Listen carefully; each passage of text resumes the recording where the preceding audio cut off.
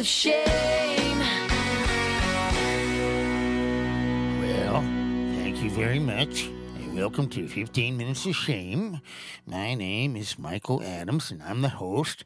And I'm here along with Ben Kitchen and Bill Smith, and we're the hosts of the podcast, and we're professionals. So we sound good already, don't we? Hold on, let me just cough up this. That's right. Do I sound better now? Do you want to tell the story again about how you had your mask on and you had to spit? Yeah, I think you should tell that now that I brought it up. Only time it's ever slipped on me is when I was driving and I had a spit. I had a hawker. This would be like a shame on you moment. I had a loogie. Yeah. I had a deep and mean green going on. And I said, I got to get rid of this. And I go, problem is I still had the mask on. Oh. So I had a mouth. There you go. So I swore. Naturally, I swore. I said, "Dag nabbit!" I threw that mask out. So I littered because I didn't want the mask. That mask. I was done with that. Was mask. there a passenger in the car when this happened? No. Oh, okay. No. Well, there were a couple passengers in the car, but they were kids, so they don't remember. They would understand. We're here for 15 minutes of shame, and that's it. 15 minutes, and I'm assuming that Ben has the timer going. I'm not sure.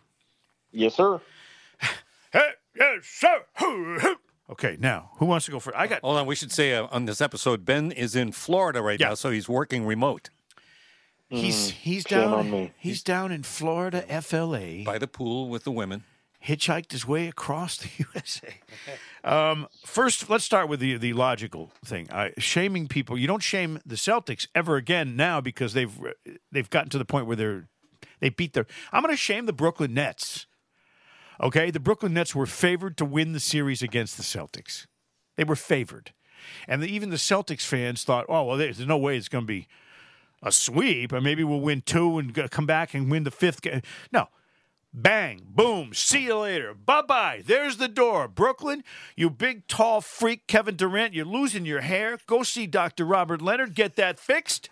And Kyrie, you thought the earth was flat? Guess what's flat? Your production line. You suck. And and we hate you. Oh, man. And you're out. Oh. See you later. God. So that's shame on them. Shame on Brooklyn. And all the fans down there, they thought they clearly thought they had a better shot at it with the two of the greatest players in the NBA. Ben, right? Yeah. The master of the one-word answer. Mm-hmm. Yeah. Yep. An interviewer's nightmare is Ben Kitchen. Yeah. Oh, yeah. Yeah. Thank you. You got it. Now, I will throw a little shame on the Red Sox real quick. They have stopped hitting. It's embarrassing. You can't win a game when you score 2 runs. They go 28 innings without scoring a run or something? I mean, it's ridiculous.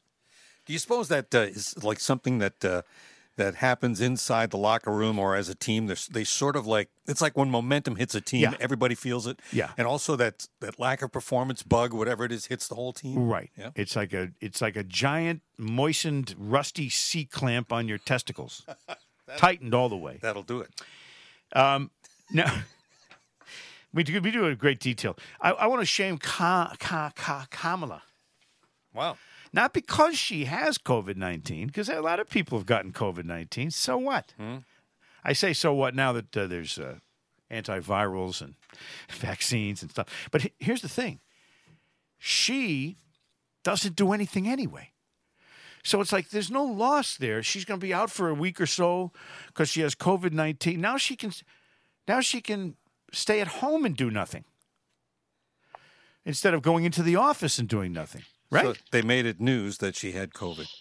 And her husband, Doug, by the way, do you even look what he looks like? No, never saw him. No one ever looks at him. No. He's like he's the man that wasn't there. I mean, yesterday upon the stair, I saw a man who wasn't there. He wasn't there again today. I wish the hell he'd go away. Little poem. Anyway, so Kamala, there it is. Kamala can get shamed not for having COVID. That's not her fault. But what is her fault is that she's a do-nothing vice president who is only there for obvious reasons, and it has nothing to do with her ability to do the job. There, I get that off my chest. That's a hell of a lot of shame there, Mike. I like that line from Family Guy. The Meg, the sister, something, or she quit her job or something. And Stewie goes, "Oh, good. Now you can be at home when the phone doesn't ring." Damn it. Okay, Ben, what do you have, brother? All right, I want to. So, as everyone knows by now, Elon Musk has bought Twitter for $45 billion. Yep.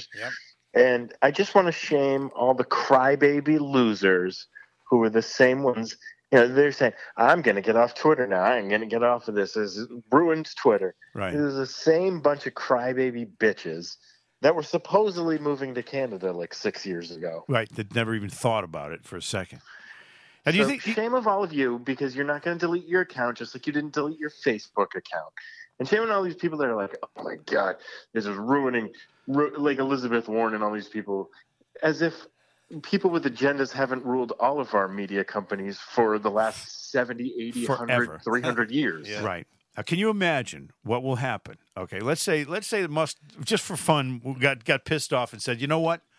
I'm taking Joe Biden off Twitter, the president of the United States." What would the left do? Oh, they go insane. Well, exactly. Now, Trump's been off for a long time. They did it in time for his election and all that other stuff, but it isn't even the point. If Trump was one of the more interesting Twitter followers, whether you hated his guts or loved him. Yeah.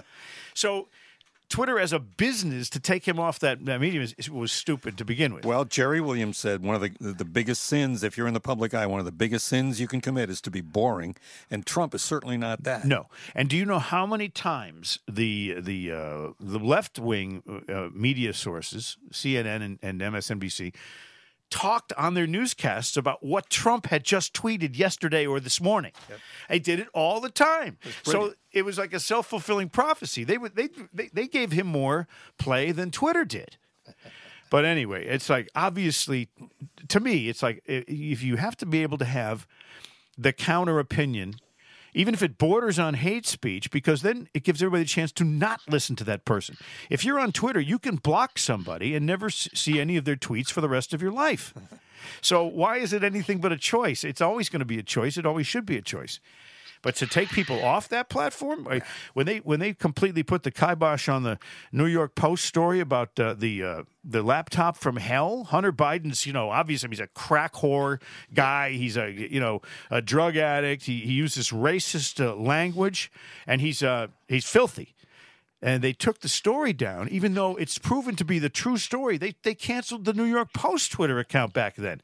You can't do that. You can't have a forum and then not leave it open. Now, they would say, "Mike, be quiet, Mike. Just quiet. Jesus, sick of hearing that crap. That's not true."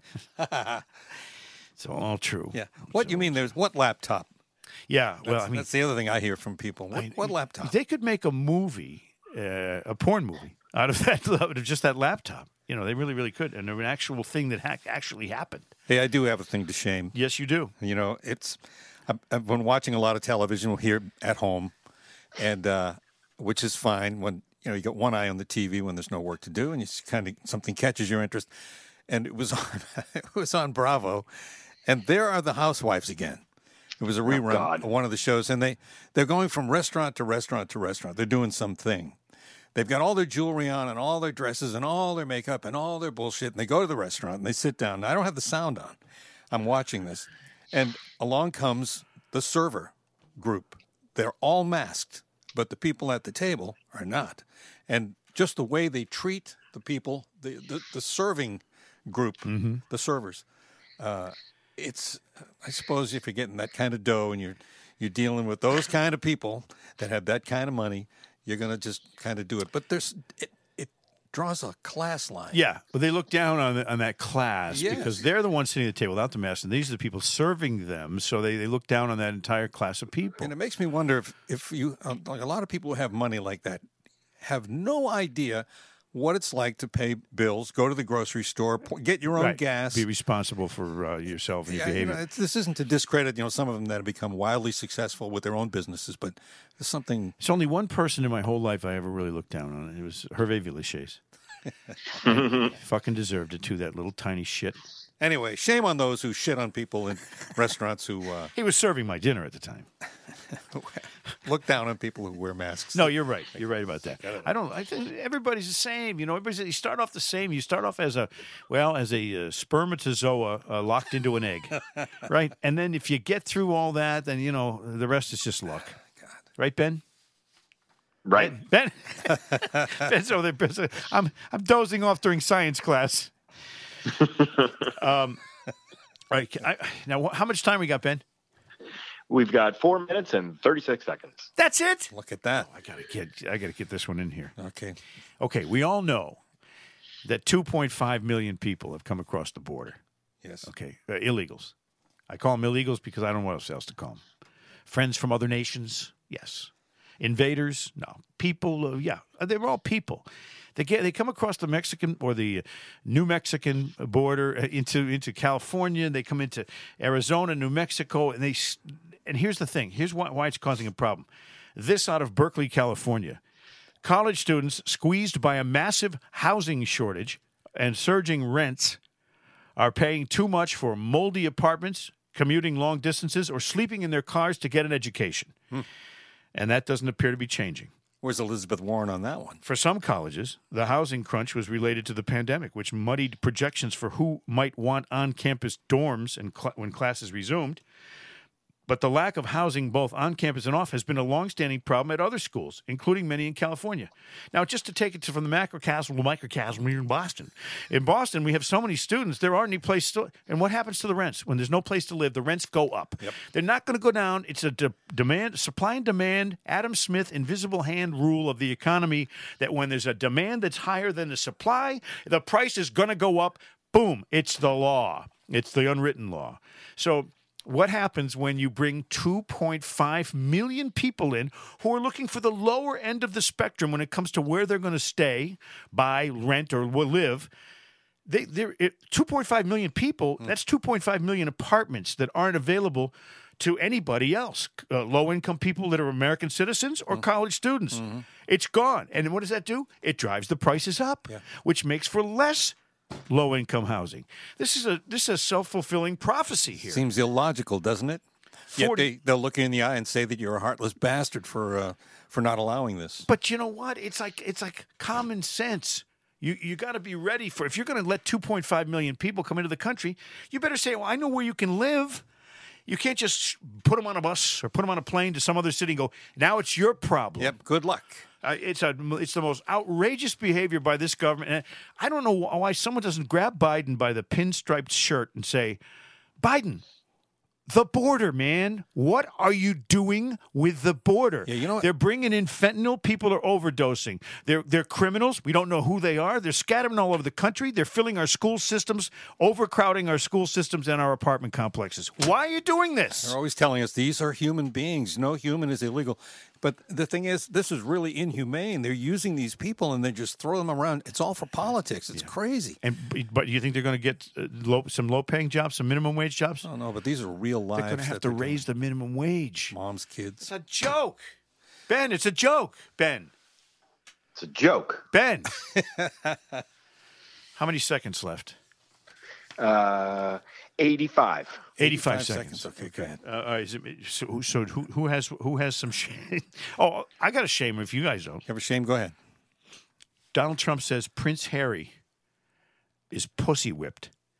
He didn't use he didn't use that phrase. He called him whip. He wasn't going to say pussy again. No, he said Trump said he's whipped, and he goes, I'm not going to use the whole expression. Well, okay, you don't have to now. Yeah.